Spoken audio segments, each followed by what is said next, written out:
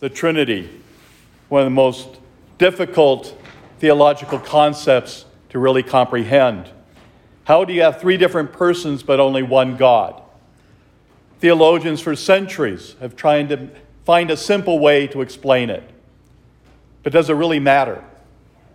It's an article of faith. It's something we hold dear. We have a unique situation where we have a creator, God the Father, who made everything. All the planets, the stars, all the living creatures, the plants. An awesome creation he has given us. It always fascinates me during the season of spring to see all the life coming back. These trees that look dead start to get little buds, and then they branch out with new leaves, with flowers. To see plants begin to develop in the ground. To see a baby, be it animal or human, to see the perfection that God has created in this little creation of his. Everything is so perfect and wonderful. To look at ourselves and realize that we are in God's image. He's made us unique and special. Yes, we don't all look like God.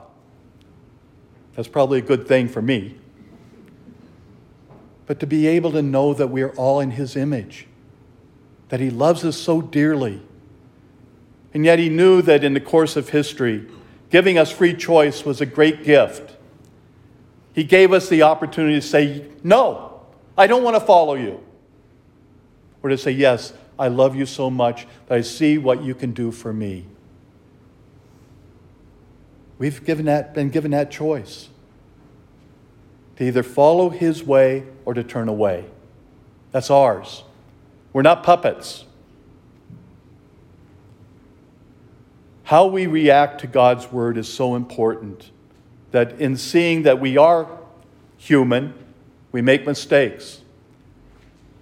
That's why he saw from the very beginning that his son was an important part of who we would be. That he knew that we needed redemption. So he freely sent his son. How difficult that had to have been for him, knowing what was in store. That his son would have to die in order that we would have redemption. But he freely gave us his son, without question. But even then, he knew that would not be the end. That when his son would depart from this world at the crucifixion, he knew there was still more that had to happen. So he sent his son back to be with the disciples for another 50 days. To imagine what that must have been like for the disciples. To see him once again. It's easy to see why they were afraid. We saw you die. And yet here you are. Of course, they didn't recognize him at first. It took some time. But imagine how it must have been for them to have this restoration happening in their lives, hoping that he'd be there with them forever. And yet, once again, would be taken up to heaven. But he promised them that he would still give them another gift, the gift of the Holy Spirit, the sanctifier, who would come to give us eternal life through the Spirit ongoing. That Spirit that never ends. The Spirit that comes to us in baptism and confirmation. The gift of the Holy Spirit that comes upon men as they are ordained deacons and priests to carry out the Word of God. But all of us, as part of our baptism, become priests, not in the ordained sense, but to be members of God's church, to go out and spread the Word, to give others the power of God's presence in our lives for their life. The Holy Spirit that comes upon the gifts of bread and wine so that we could have the body and blood of Christ, that he could continue to nourish us.